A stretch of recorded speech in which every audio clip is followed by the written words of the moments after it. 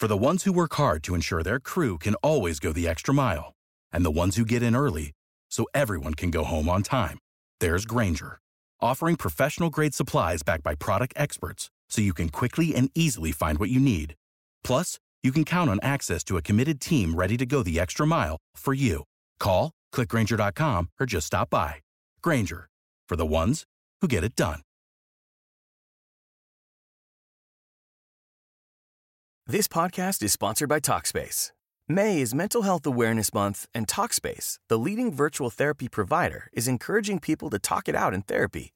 By talking or texting with a supportive, licensed therapist at Talkspace, you'll gain insights, discover truths, and experience breakthroughs that will improve how you live and how you feel. With Talkspace, just answer a few questions online, and you'll be matched with a therapist.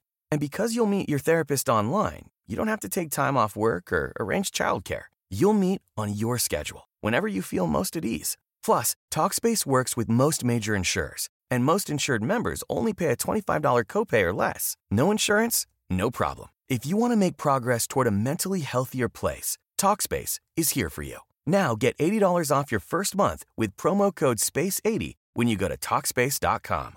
Match with a licensed therapist today at Talkspace.com. Save $80 with code SPACE80 at Talkspace.com. I am Matthew Bowman, and you're listening to Gospel Tangents. It's the best source for Mormon history, science, and theology, and first daily Mormon history podcast. I'm Rick Bennett. I'm excited to have Matt Bowman on this show. You know, he's the head of graduate studies at Claremont Graduate University, but people may know him better for his writings on Mormon Bigfoot. So we're going to talk about that for sure, as well as his latest book, which is on UFOs. How does that relate to spirituality? We'll talk about the rise of the nuns, or the spiritually but not religious. And Matt says that's actually not a step away from religion. It's a step toward religion for certain people. So this is a fantastic conversation. You won't want to miss it. Check it out. Welcome to Gospel Tangents. I'm excited to have one of the premier Mormon historians on the show. Could you go ahead and tell us who you are? That is generous of you, Rick. I'm Matthew Bowman. I'm the Howard W. Hunter Chair of Mormon Studies at Claremont Graduate University. I'm an associate professor of history and religion there. It's been way too long that we haven't had Matt Bowman on. You just, let's see, can we say retired? Is that the right word? As the chair of the Mormon History Association? Oh, I wouldn't say retired. I'd say rotated out. I served as president of the Mormon History Association until the last meeting in Rochester, New York, and then a new president took over at that meeting. That was kind of funny because there was some turmoil before you got in there. You kind of got thrown to the wolves a little bit. There was, yeah. You know, we had a couple of presidents prior to myself who were supposed to be the president for that meeting. You know, the presidents serve for a year until the annual meeting that they preside over, and then at the end of that annual meeting, they hand it off to the next president. The two presidents who, well, there was one president who was elected to serve. He had to step down for family reasons, and the next, same issue. Actually, I ran into some health problems, and so I did take over at kind of the very last moment. But, you know, honestly, it was easier than you might think because those two presidents did a lot of the groundwork. This Rochester conference was supposed to happen in 2020. It was the 200th anniversary of the first vision. And so the executive directors, Christine Blythe, who served as executive director for me, but Barbara Jones-Brown as well, who was executive director, who planned that initial 2020 conference. They had done so much of the groundwork that it was actually not terribly hard. Yeah. Well, thank you, COVID. That was terrible. Yeah. I got lucky because the John Whitmer Historical Association was the fall before 2019. Right. And so we got to go, and the idea was MHA was going to follow right up, and then COVID hit and took 4 years to come back? I guess, 3. Yeah, it was, it was jerry-rigged for a little while there. But I'm glad to say I think MHA came through the whole thing really well. You know, the Rochester Conference had far more registration than we thought it would. It was maybe people were just hungry to come back. And I'm glad they did. Yeah, it was kind of nice to have a 4-year break after all, but it was fun. I mean, I don't know. I'm like you. I'm a history nerd, so it was a blast. MHA is always great. It's a good time. Can you tell us a little bit about next year? Who's going to be the president and where is it? Yeah. So the person who took over for me is David Howlett. He is a PhD in religious studies, author of a really, really great book on the history of the Kirtland Temple and the uses of the Kirtland Temple. Appropriately, he is going to be presiding over a conference in Kirtland, Ohio. Yeah, Cleveland/Kirtland, so people will be flying. The real hope, right, is that we could find a venue close enough to the to Kirtland proper and to the temple that there can be some conference events there. That's proving a bit difficult, but I do think MHA will be at Kirtland proper for at least part of the conference. Okay. There will be some events there. Most people will probably fly into Cleveland, though. That's my guess. It's like a half hour, I think. Yeah, roughly. So, and David's a member of the Community of Christ. Yes. He's another person that I really need to get on my podcast. So, David, if you're listening. You can buttonhole him at that conference. Well, I didn't get you because I was afraid you were too busy. Isn't the president usually too busy to do that? The president is running all over the place. Yeah, that is absolutely true. But, as soon as that last plenary session happens and the one president hands it off to the other, the responsibilities are out of your hands. All right. So try to get him right at the tail end. Okay. I'll talk to you. We'll see you, David. All right. I always like to get people's educational background, and you're a Utah man. Is that right? Correct, yes. Where did you get your bachelor's, master's, PhD, all that stuff? I went to the University of Utah for my bachelor's degree. I went to Georgetown University in Washington, D.C. for my PhD. Oh, wow. Yes. Yeah, it's a PhD really in American history, 19th to 20th century American history with an emphasis on religion. Okay. Was Paul Reeve there when you were a student? No, Paul and I overlapped just a little bit. He graduated with his PhD right about the time I started. At Georgetown? At University of Utah as an undergraduate. Then he returned to the University of Utah to join the faculty right about the time I left to go to Washington. I was going to be scared there because I was like, did Paul go to Georgetown? I didn't know that.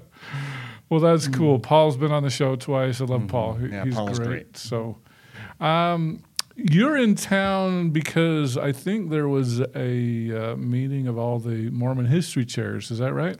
There was, yes. Can you tell us anything more about that? Oh, boy. It was a really good idea, actually. Keith Erickson at the Church History Library proposed this to the chairs.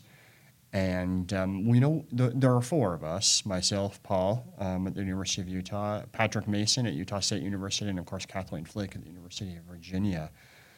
Keith Erickson, who was at the Church History Library, contacted all of us and suggested this. We had never actually done this sort of thing before. Yeah. So is this like correlation or something? No. It was really, I think, this getting us all in the same room and talking a little bit about our different programs and what we do, trying to find some ways we might collaborate in the future, and particularly, I think, how the church history department might support us. And they were really great there. I think, for instance, I teach primarily graduate students, master's and PhD students who are beginning to dip their toes into doing primary source research, who are trying to produce original scholarship.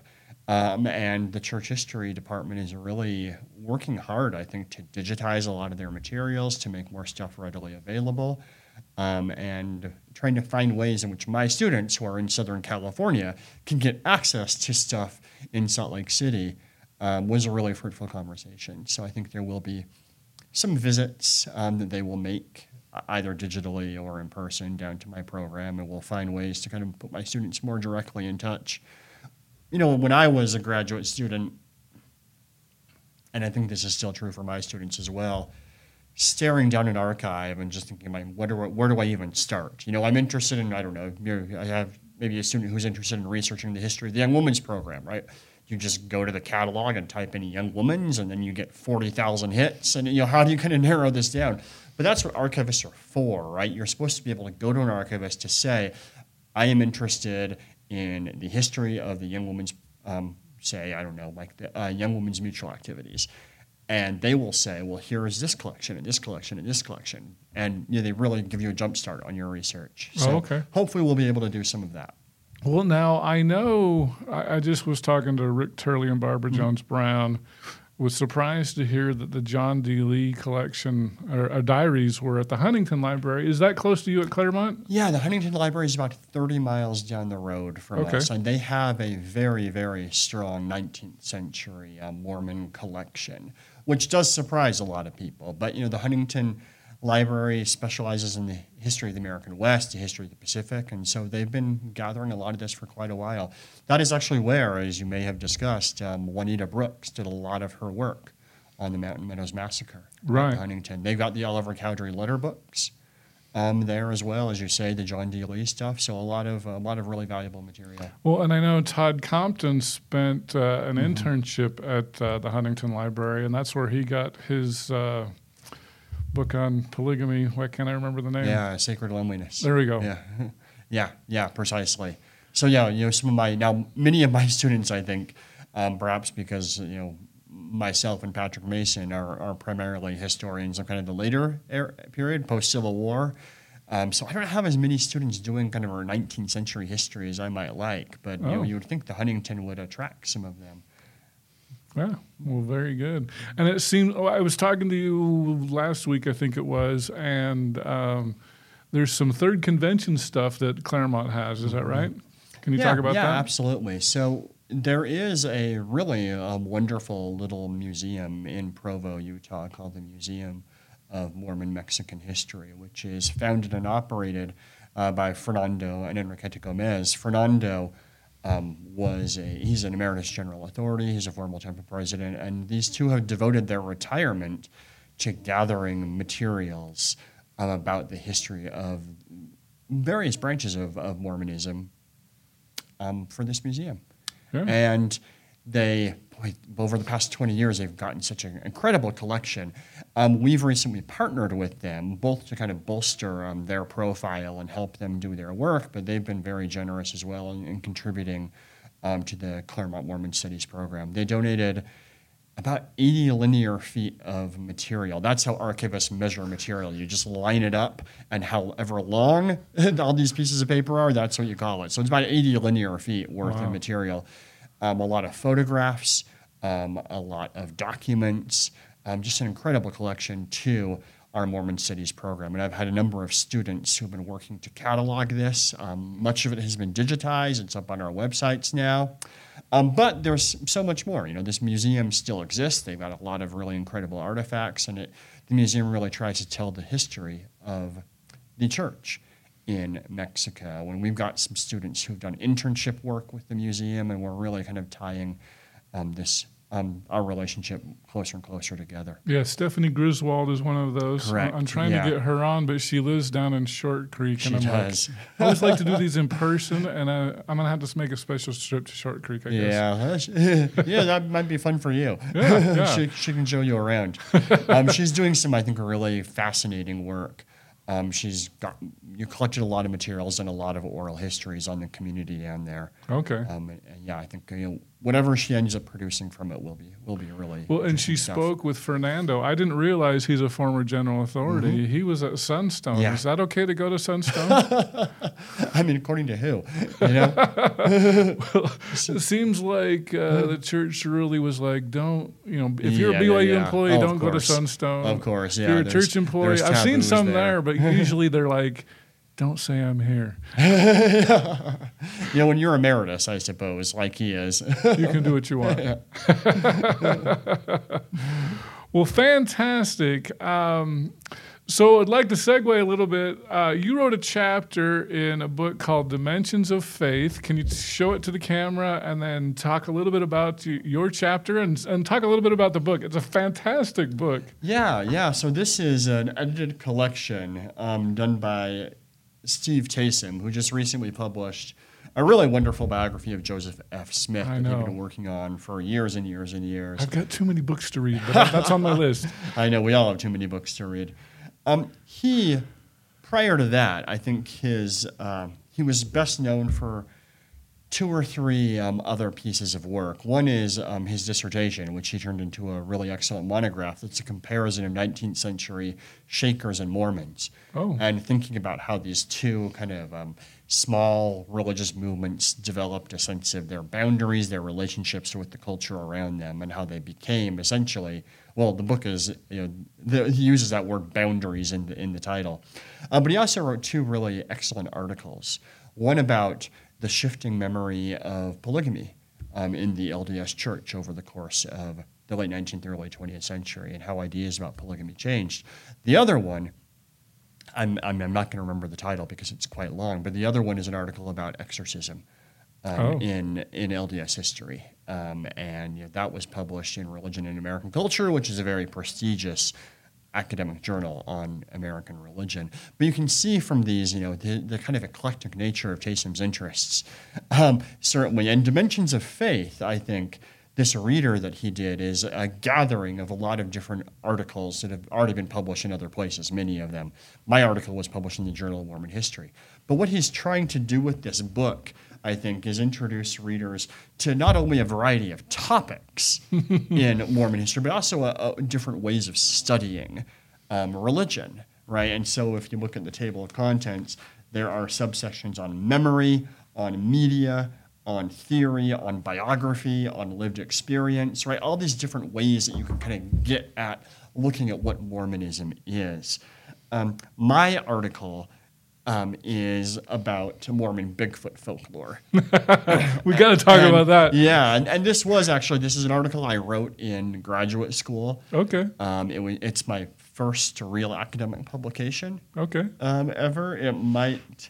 I say sometimes this might still be the thing I'm best known for. At least the thing I get the most email about. I do still and I know get when emails. They were publishing the book, Bigfoot got a big play, and I remember I'm sure. Tom Kimball was like, "Oh, we don't want to only talk about Bigfoot," but it's such a great story. I think.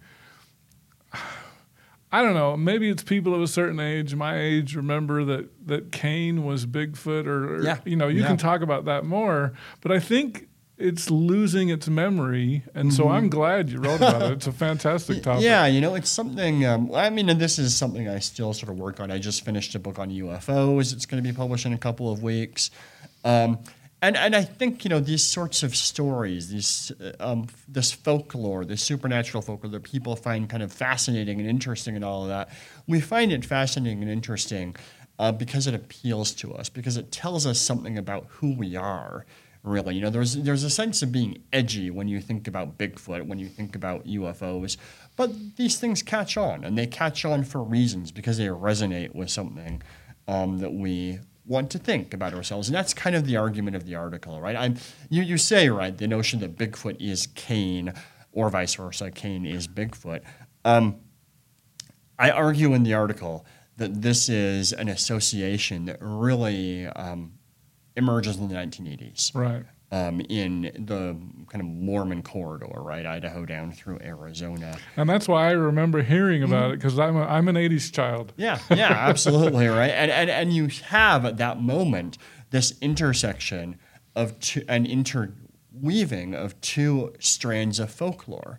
There had been in the church a long history of Cain, right? Cain was a figure in the history of the church going back to 1835 when David W. Patton, who was then president of the Quorum of the 12 Apostles. Captain Fear Not. Exactly. He was killed in the Missouri conflicts, right? He claims to have seen Cain. Now, what's I think really interesting about this story is that most members of the church hear this story much later, or at least it's written down much later. It is first put in print in a biography of Patton, written in the 1890s by a guy named Lycurgus Wilson. However, what Wilson does is he reprints letters. And these are letters to and from Joseph F. Smith, who apparently writes to a man named Abraham Smoot. Okay. These Smoots, right? And Abraham Smoot, of course, is a significant figure in his own right. He's mayor of Salt Lake for a while. Also a slaveholder. Right, as we know. Smoot writes to Joseph F. Smith and says, here's the story. And this is 50 years after the fact, right? And so Smoot's letter is reprinted in this biography of David W. Patton. It's then later reprinted in part in Spencer Kimball's book, The Miracle of Forgiveness, which is where it gains a lot of traction, right? Because that's a really big book in the 70s and 80s. Now, Smoot says when he was a little boy, Patton was staying with his family while he's serving a mission in Tennessee, and Patton came home one day, white as a sheet, and says essentially that he had seen Cain. He was riding his horse through the forest, and Cain came out of the woods.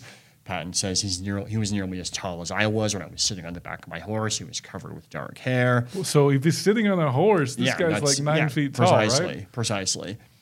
And Patton says, who are you? And he says, I am Cain, who slew my brother Abel. And Patton learns that Cain is cursed to wander the earth, and he's trying to destroy the souls of men. That's a quotation. And then Patton says, I cast him out by the authority of the priesthood. Wow. Now, so that's a story. And there are, I think, hints that this story was circulating in the church in the 19th century.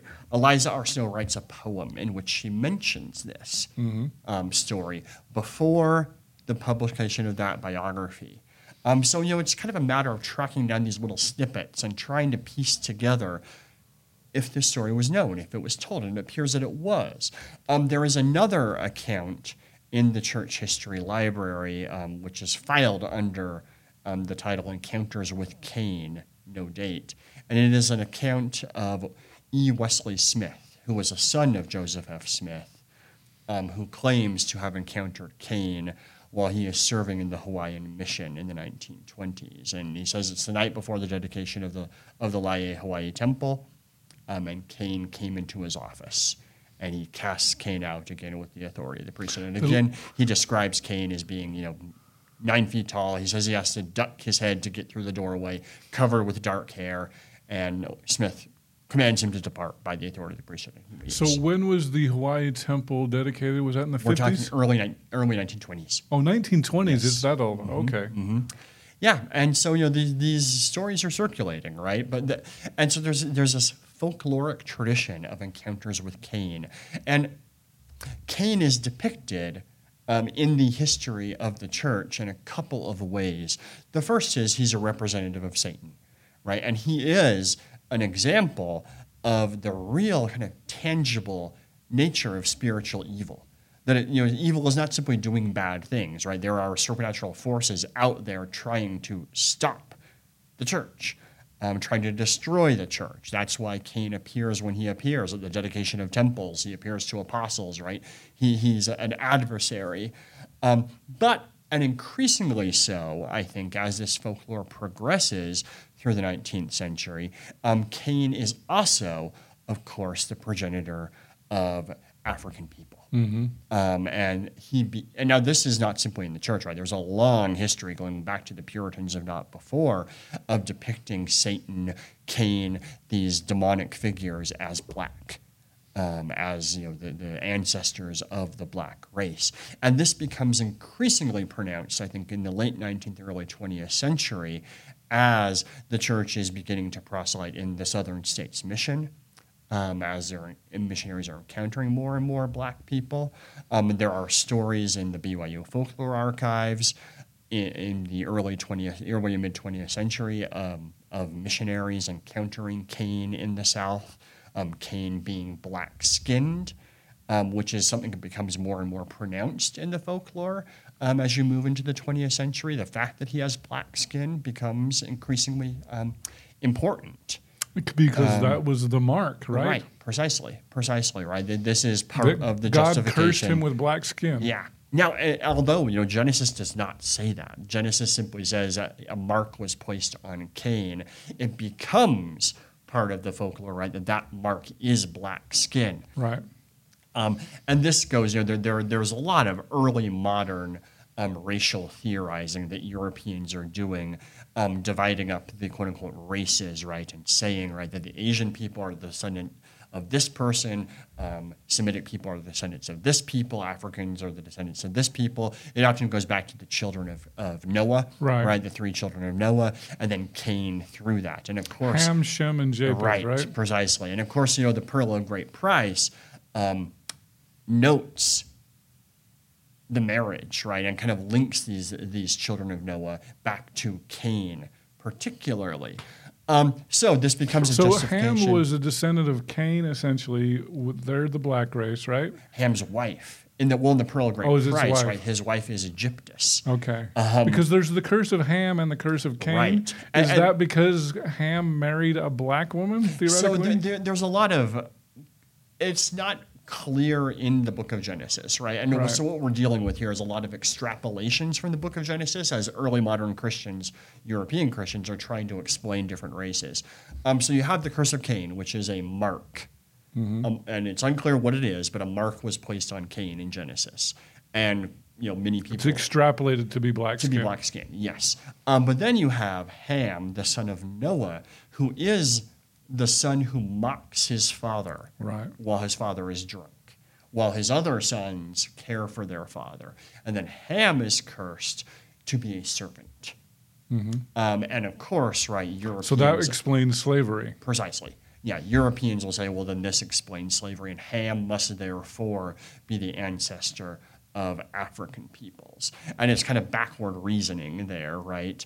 But that is, and so the presumption is, well, Ham must have had black skin too, because of this. Or according to the Pearl of Great Price, he married someone with black skin, which is what brought black people from Cain, I guess. Yeah. Now, it's actually not, even the Pearl of Great Price is not that clear with black skin. It doesn't assert that, but it does say, it doesn't use those words, but that connection is made, and so you can extrapolate from it if you want to. Well, and I don't want to get too far away, but there's Egyptus too, right? And that's the daughter of Pharaoh. Right, exactly. And, well, of course, the extrapolation is these people, because she's the daughter of Pharaoh, Africans are black, therefore, right? Even though, whether or not ancient Egyptians were black is, well, likely they were not. Right. But of course, that's under dispute. So all of this is to say, there's this long kind of folklore lineage discussion of Cain in LDS folklore.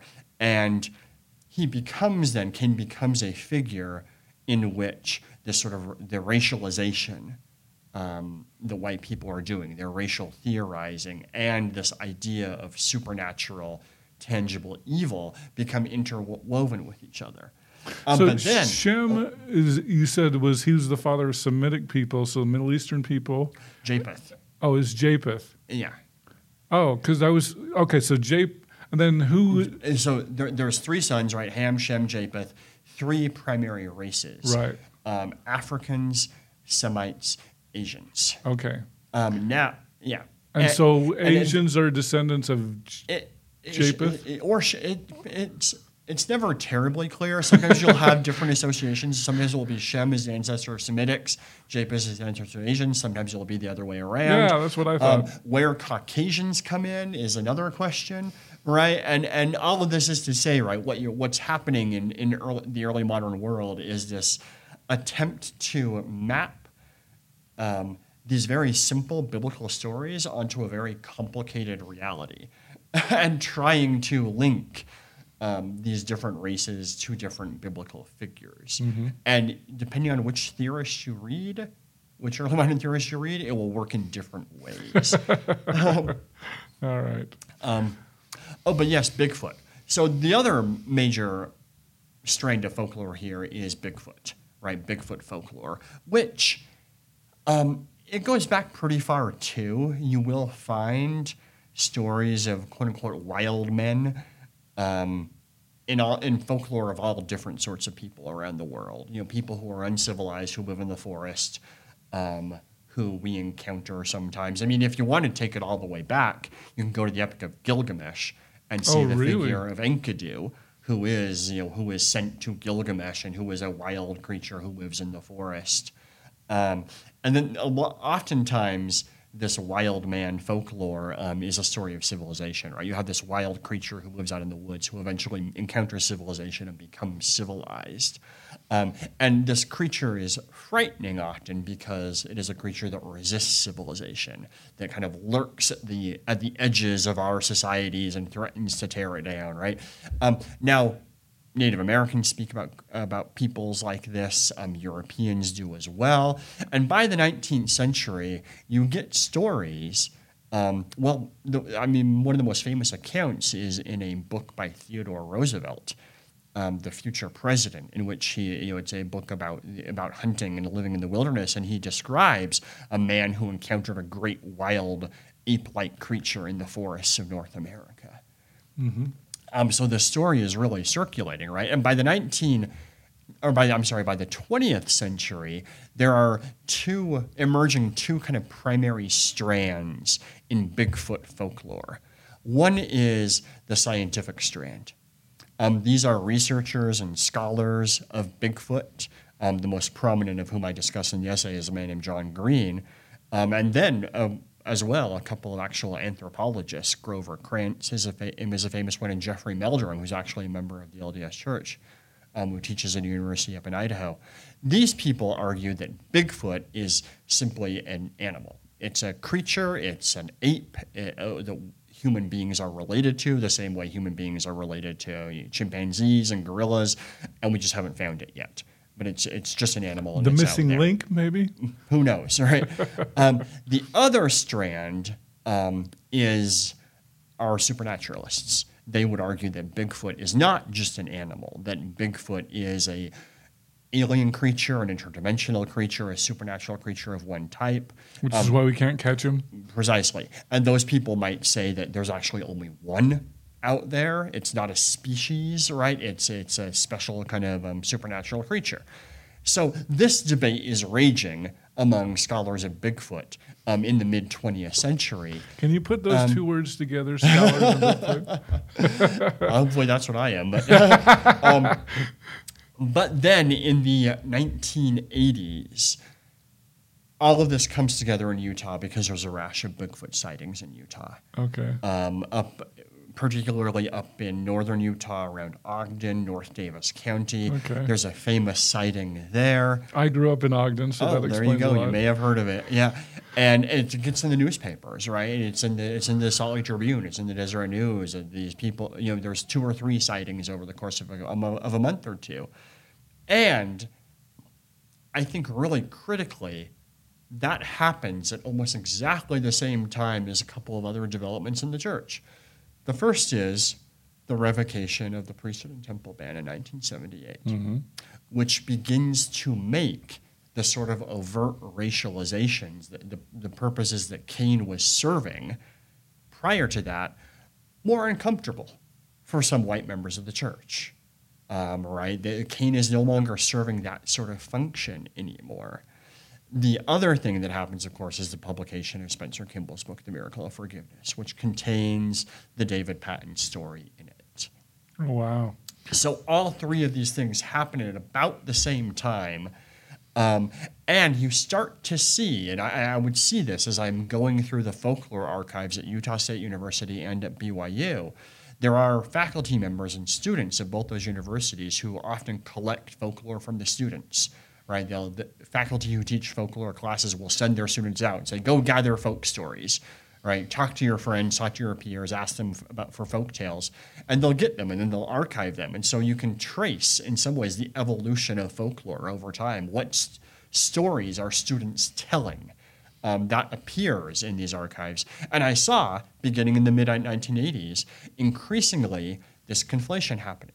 Students saying, Bigfoot is actually Cain. Cain is actually Bigfoot, right? And thus, that is a way, I think, for students, especially younger students, right, who are increasingly uncomfortable with the earlier function of Cain, saying he's the archetypical cursed black man.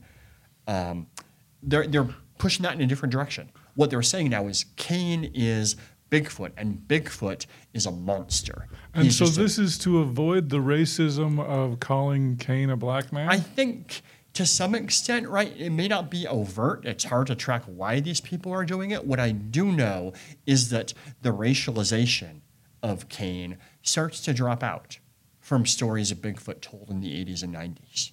Instead, they're telling stories of Cain being Bigfoot, but Cain acts like Bigfoot. And in some of this earlier folklore, like when Cain meets David W. Patton, when he meets Wesley Smith in these folktales, he's intelligent. He talks. He tells them who he is. He says, I've come to destroy the work of the church. By the stories I'm seeing in the 80s and 90s about Bigfoot, identifying him as Cain, he acts like a big gorilla. He doesn't speak anymore. He roars. He chases you through the woods. He's not here to destroy the church. His skin color is mentioned less and less. It's still there sometimes, but often he's described not as being black or dark-skinned. He's described as being big and hairy like a gorilla, like an ape. Now, certainly some of that kind of residue, right, of the animalization of black people is still there, but it's not as overt anymore. Okay. Instead, that conflation, I think, happens as a way to try to push the folklore in a different direction. Huh. Very interesting. I never thought of it as a way to get rid of the racism of the previous things there. And it's fun to see kind of the conflation of Mormon doctrine with Bigfoot. Yeah, absolutely, right? And this is actually something that scholars of folklore have noted for a long time, that folklore is one vector by which these sort of small cultural communities, these fairly insulated cultural communities, become intertwined with broader American culture. I hope you enjoyed our conversation with Dr. Matt Bowman, the Mormon Studies Chair at Claremont Graduate University. In our next conversation, we're going to turn from Bigfoot to UFOs. I saw something on, I want to say, formerly the History Channel, because it seems like, they have the Ancient Aliens. The Ancient Aliens, yes. And there was one about an alien from... And it wasn't Kolob, it was some other weird place that came to Joseph Smith, and so it wasn't an angel, it was an alien. And I'm just like, where do they get this garbage? Yeah. It comes largely from a man named Eric von Däniken, who is he's Swiss, he's a hotel manager. And in the late 1960s, he publishes a book called Chariots of the Gods. And this book argues that not simply Joseph Smith, but more or less every prophetic figure throughout human history was either an extraterrestrial or inspired by extraterrestrials. If you'd like to hear the entire interview uncut, subscribe on either Patreon or at gospeltangents.com. For just $5 a month, you can hear the entire audio uninterrupted.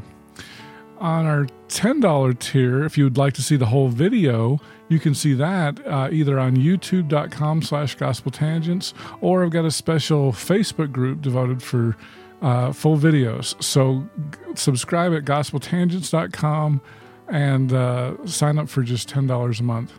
For $20 a month, if you'd like to get some bonus content, maybe some of the stuff that ended up on the cutting room floor, you can sign up for that. And then if you'd like to talk to me for $100 a month, we'll do a monthly phone call on something like Zoom, and you can ask me anything you want. So thanks again. Also, don't forget about the merch, mugs, T-shirts, hats, things like that. I'm trying to get the ties up there. Hopefully I can get up there. And thanks again for watching Gospel Tangents, and click here for some more videos. Without the ones like you, who work tirelessly to keep things running, everything would suddenly stop. Hospitals, factories, schools, and power plants, they all depend on you. No matter the weather, emergency, or time of day, you're the ones who get it done. At Grainger, we're here for you with professional-grade industrial supplies. Count on real-time product availability and fast delivery. Call, click Grainger.com, or just stop by. Grainger, for the ones who get it done.